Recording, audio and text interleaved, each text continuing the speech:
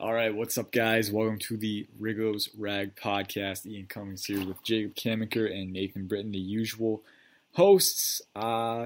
We had a schedule in the offseason. We were kind of going every Monday, but now it's the season and everything's going crazy and no one knows what's going on. So we're just going to get together and talk about all the stuff that's going on.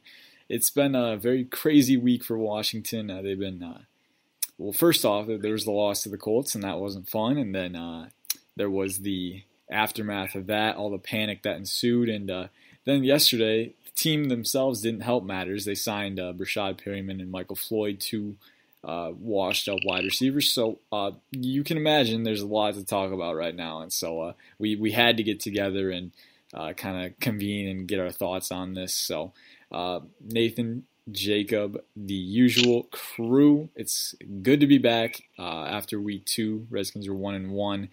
Nathan, I'll start with you. I bet you're itching to talk about this. What's just your take? Because it's really hard to find a place to start with all this. I mean, there's just a lot of crap going on right now. Yeah, it didn't look good on Sunday.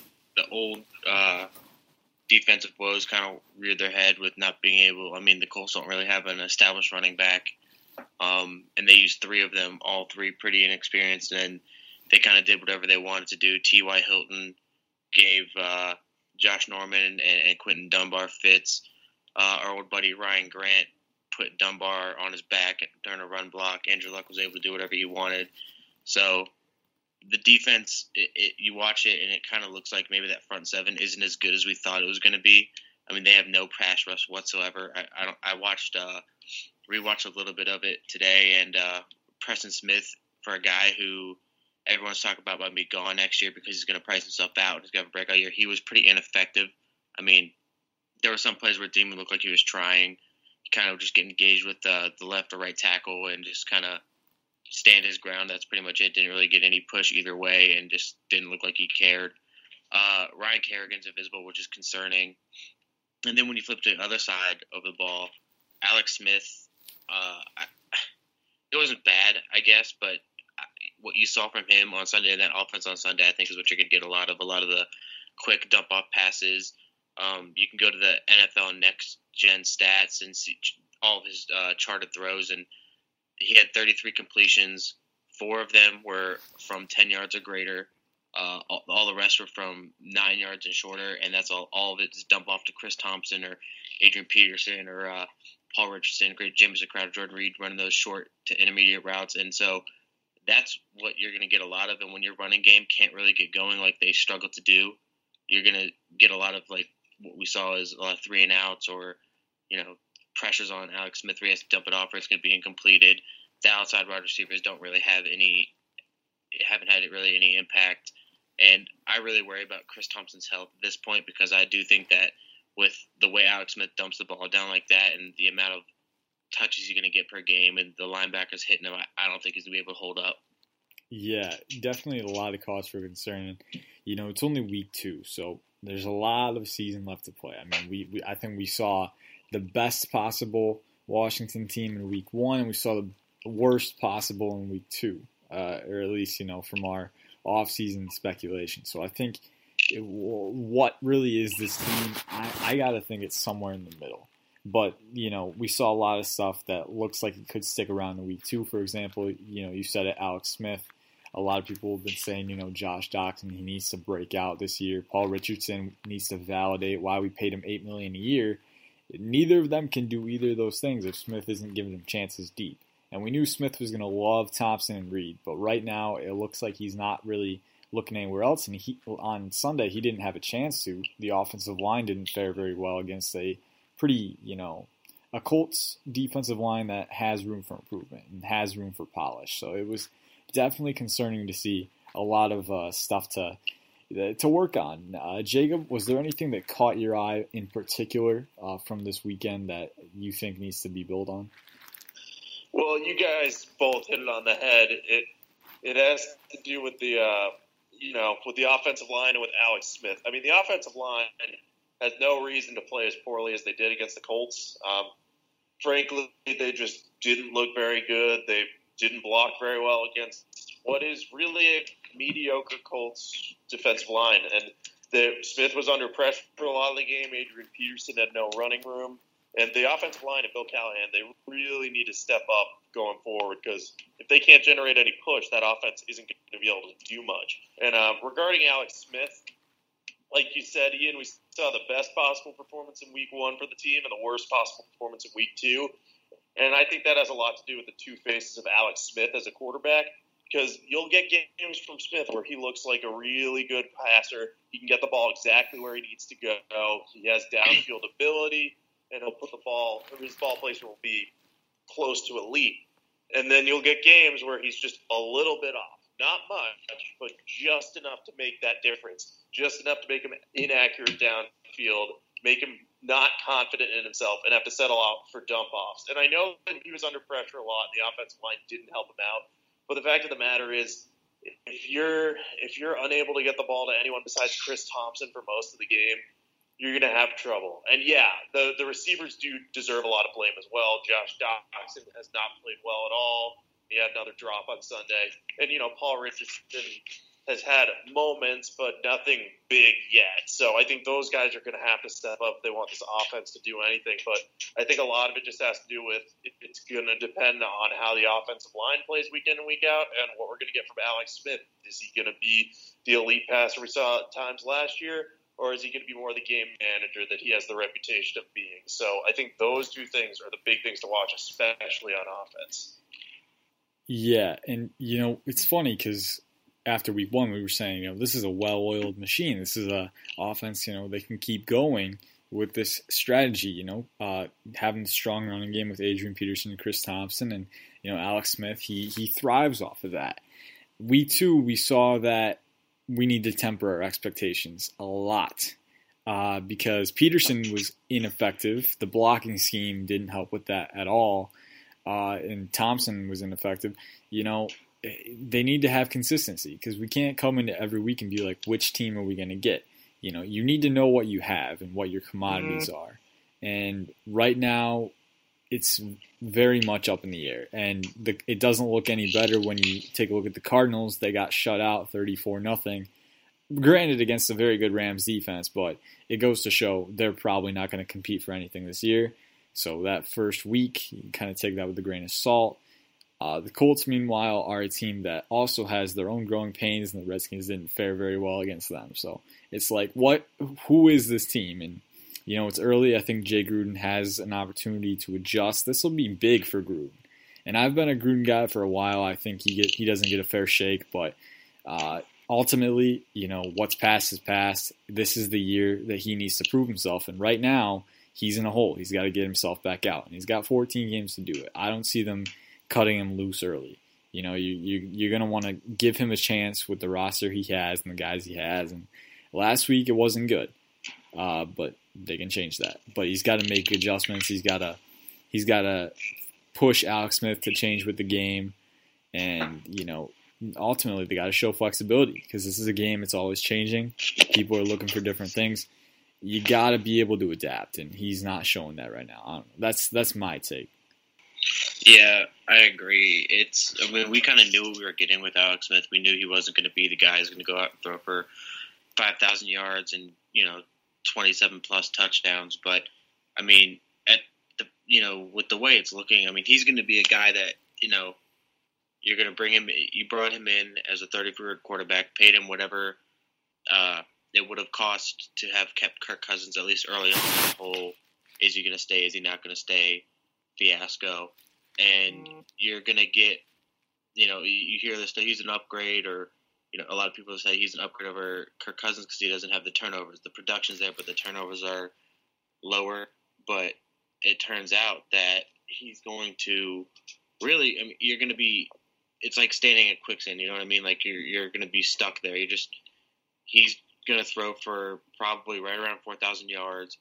Maybe he hits 23 or 24 touchdowns. I would take the under on that. And you're going to have another year of, I think you're going to be 7, 9, 8, and 8, which is okay if that's, if you acknowledge that. But this is a team that has, sent the message that they want to win now. And for this to be the product they put on the field, I don't see how that's going to happen. And I think that this whole Alex Smith Jay Gruden marriage might not go over as smoothly as everyone thinks it's going to. Yeah, and building off of that, I don't necessarily think it's the Alex Smith Jay Gruden combo. I think Alex Smith is what he is at this point in his career, and he had his best season last year with the Chiefs, and there's no denying that. But the Chiefs had probably better offensive weapons than the Redskins. I know the Redskins have some similar players, and Jordan Reed and Chris Thompson are the types of guys that Alex Smith loves, but we don't have a downfield threat. Paul Richardson does not compare to Tyreek Hill, and Josh Doxson really hasn't looked like anything this year. So unless those guys step up, Smith's going to be more of the average guy we've seen throughout his career. And that's not a bad thing. I think in regards to Jay Gruden, there are a couple of major concerns with him among the fan base. One is that his play calling can sometimes be predictable, and that's evidenced by the amount of times he runs on first down, which – granted, he's trying to stay ahead of the chains, but, if you get too predictable, your offense is easy to figure out. And I think we saw a little bit of that in week 2 because, week 1, we didn't exactly know that they were going to try a run-heavy, ball-dominant, time of possession type offense. Week 2, we expected them to do that, and the Colts were able to prepare and do that. So I think Gruden needs to be able to get better at just adjusting on the fly and, kind of understanding what aspects of his offense are going to work in certain matchups. And then the other thing, this has been a concern of mine in all of the Redskins football I've watched under Jay Gruden, is sometimes they just come out with no energy. And, this game in week 2 felt like one that should matter and felt like one that they should be excited about the possibility of going 2-0. And as per usual, in the big games, they didn't show up with any energy. They were completely lackadaisical. And there was just no sense of urgency. They fell behind in the beginning and never found that spark. So I think that motivational factor is the key when evaluating Gruden. And if they put up some more duds in this vein this season, it's going to get to a point where it's going to be a little bit difficult to be like, why don't they show up in big games? And that could be a problem for Gruden. Obviously, it's way too early in the season to say he's on the hot seat or he's going to be fired or anything, but these types of performances are stuff that owners and management will keep an eye on because it was just a complete dud from the team. Yeah, for sure. And I don't think it's necessarily, how Gruden prepares his guys in the locker room. I think a lot of it happens on the field, and it has to do with his play calling. You look at, football is a game of momentum. Teams gain momentum with, big plays and, long, good drives and stuff. Like the Redskins, they gained momentum in week 1 against the Cardinals when they just kept churning the chains and everything. That's one way to do it. But if you're the Colts, you get a good drive, you get a big stop. If you're Washington, you got to keep up with that. And if something isn't working, you got to change on the fly, and you got to make sure that you're, making progress and stuff. And if you're just staying stagnant, it's not going to do well with your team. You're going to get emotionally. You're going to get sluggish. You're going to get lethargic. You're just going to, what are we doing here? And I think, that game planning, they got to start playing to win.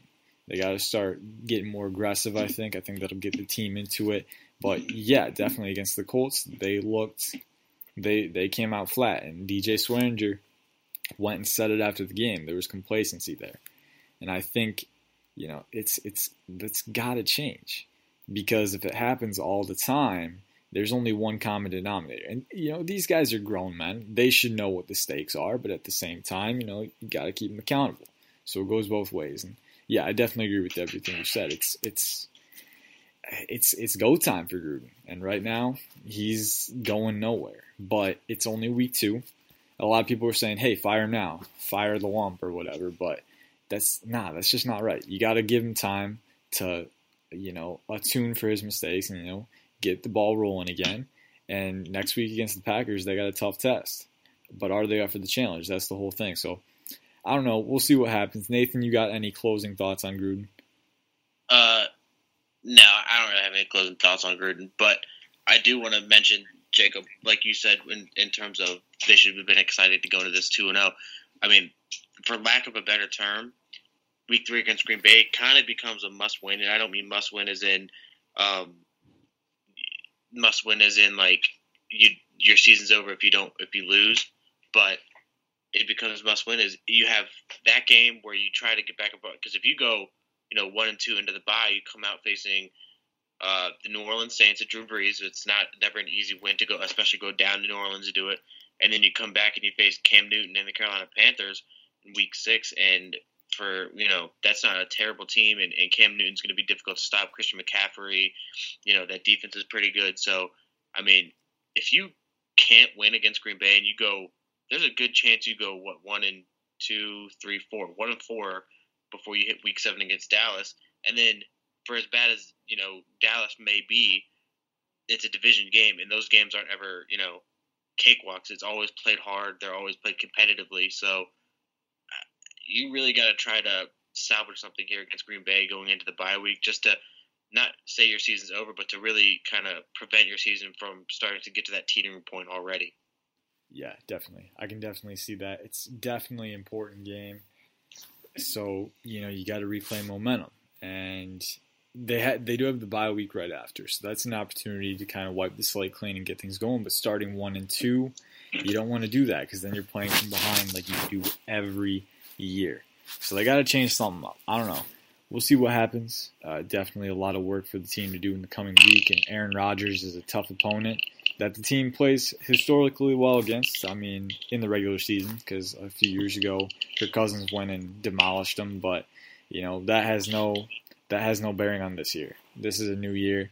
Packers defense is solid. Rodgers is playing very well.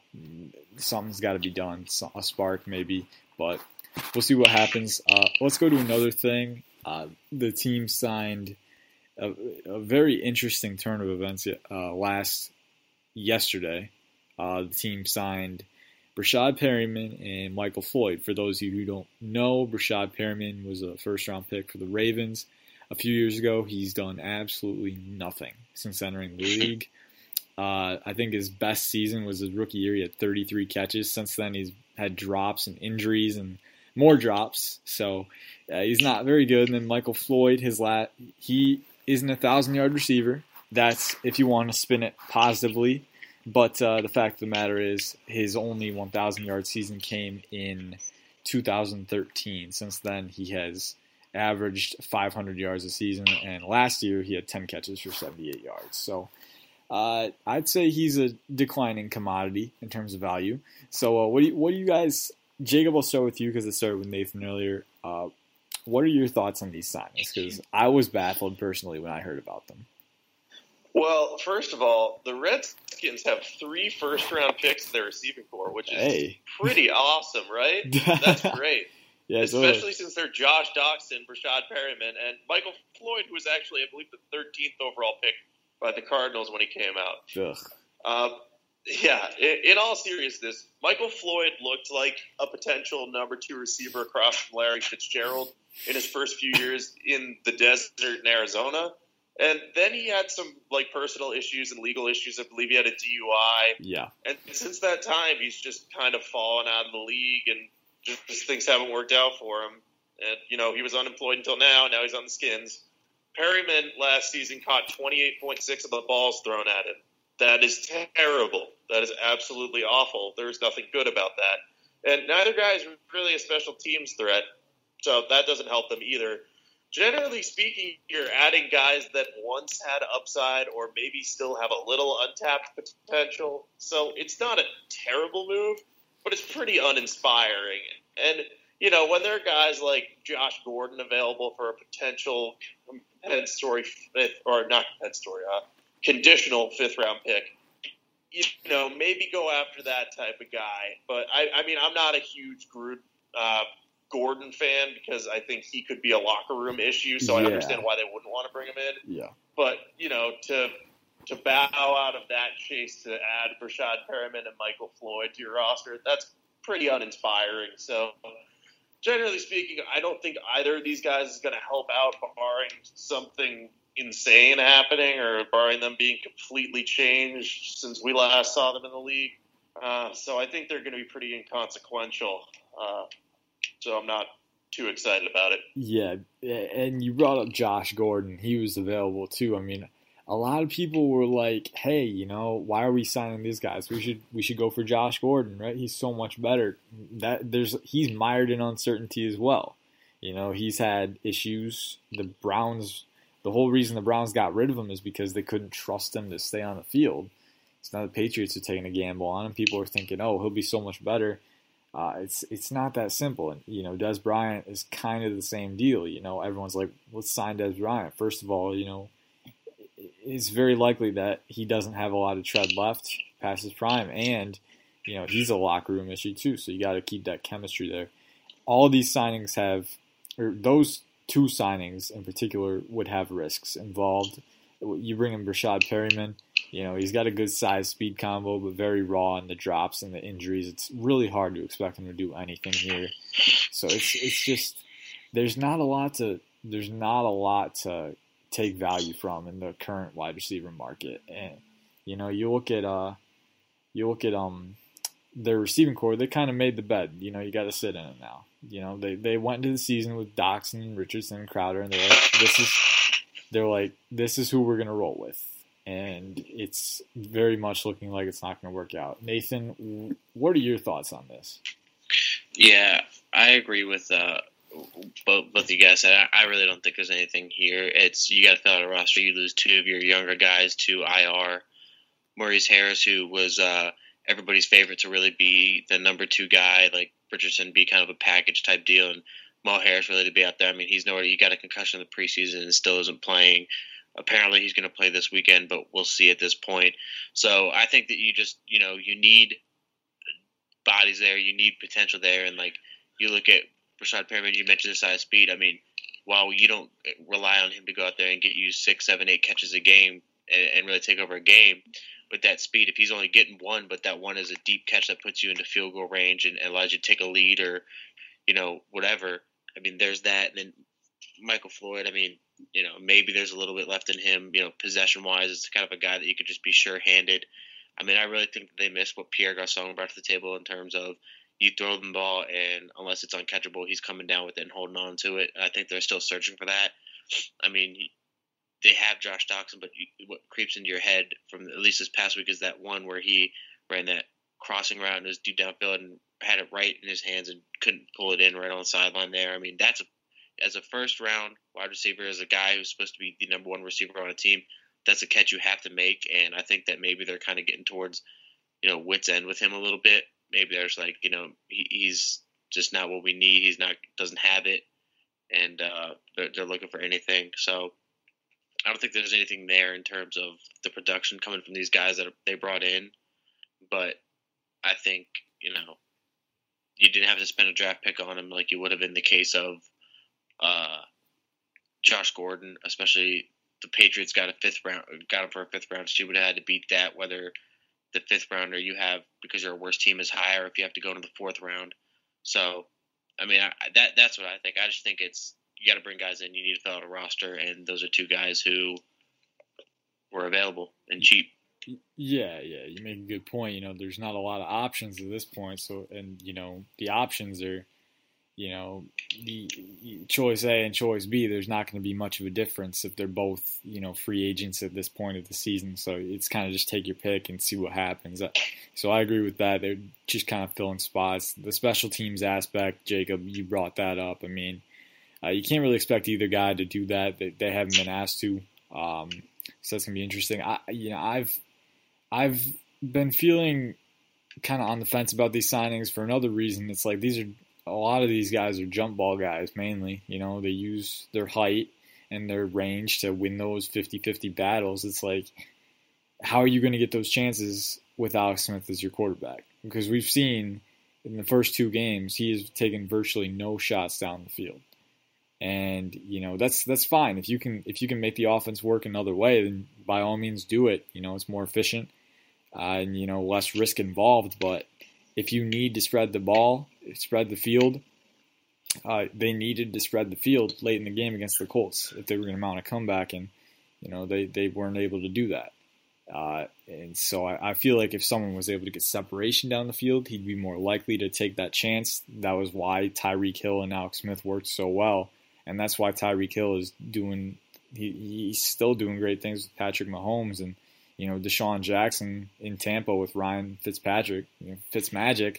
He gains separation. Quarterbacks just like to throw to those guys more. So Doxson's not the kind of guy who wins on separation. So and neither are guys like Perryman and Floyd. So it's going to be interesting. Perryman's got the speed, but his route running is very raw. It's gonna take time and development. It's something that he hasn't done in 3 years, so it's hard to expect him to do it now. It's hard to get optimistic about this offense, guys. I don't know. I can't get optimistic about it because I've got a silver lining for you. What's the silver lining? Well, you guys are gonna laugh at this probably because you know what it is. But now that they have 7 receivers on the roster, they had to make a roster move to open up a space to have all of them. Yes. Was unfortunate. I feel bad about this. Rob Kelly was put on injured reserve. I know what this is. So, yeah, you know what it is. You know what train I've been on all season. Yeah, so Rob Kelly's on injured reserve. I feel really bad for him because he's had injuries last year and now has another injury, and he's out for at least half the season if they give him the DFR tag. Which I hope they don't do. They might do it though, because who else would it possibly be? I don't know what they're going to do yet there, but anyway, the silver lining: Samaje Perine is going to be active on game day. Perine looked really good in the preseason. I know he had some fumbles in the preseason, and people like to talk about his ball security, but he only fumbled every 99.5 touches last year, which is good for about 30th among 200 qualifying players per my numbers. So it's not quite as bad as we think.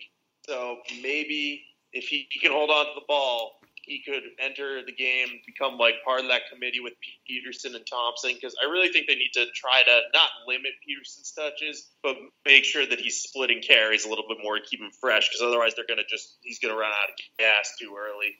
Perine showed good burst, great vision in the preseason, so I think he's ready to make an impact on this team, so we're going to get a chance to see him get some carries. And, if I'm wrong, if he starts fumbling, I'll eat my crow and everything. But I really think him getting a chance is good news for this offense.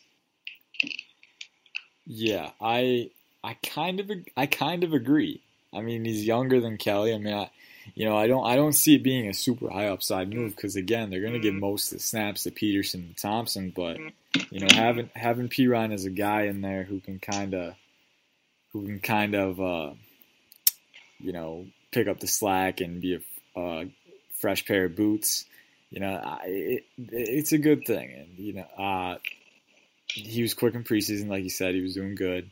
The fumbling, the ball security is kind of overblown. So it could be a good thing. And, he produced well when given the opportunity last year. So I guess we'll just see what happens. I mean, man, talking about all this, though, I really wish Darius Geis had not gotten injured in the first game. That was a heartbreaker. Like, imagine if this offense had Geis. Just imagine if they had Geis right now. Because, he's a guy who can do it all. The defense doesn't know what to expect. And Jay Gruden can be more flexible with his play calling. I haven't been impressed with him, his consistency. But I feel like Geis would have made it easier. But he'd make it easier for most coaches in the league. So it's not really so much as an excuse as it is, this is a talented player that got injured and really wanted to see him play. So it's tough, but, whatever. I guess we'll see what happens. A lot to play out with this offense and this team. They're 1-1 right now. So don't pull the panic button right just yet. There's a lot of football left to play, a lot of opportunities to make adjustments. So we'll see what happens. Unfortunately, guys, we are out of time. We want to thank you for listening. As always, you can keep reading our stuff. We've got a schedule going through the season, so we'll have content for you every day, and make sure to check it out and stuff like that. We're always putting new stuff out there. So thanks for listening, guys. As always, take care. Peace out. Hopefully the team does better next week. See you around.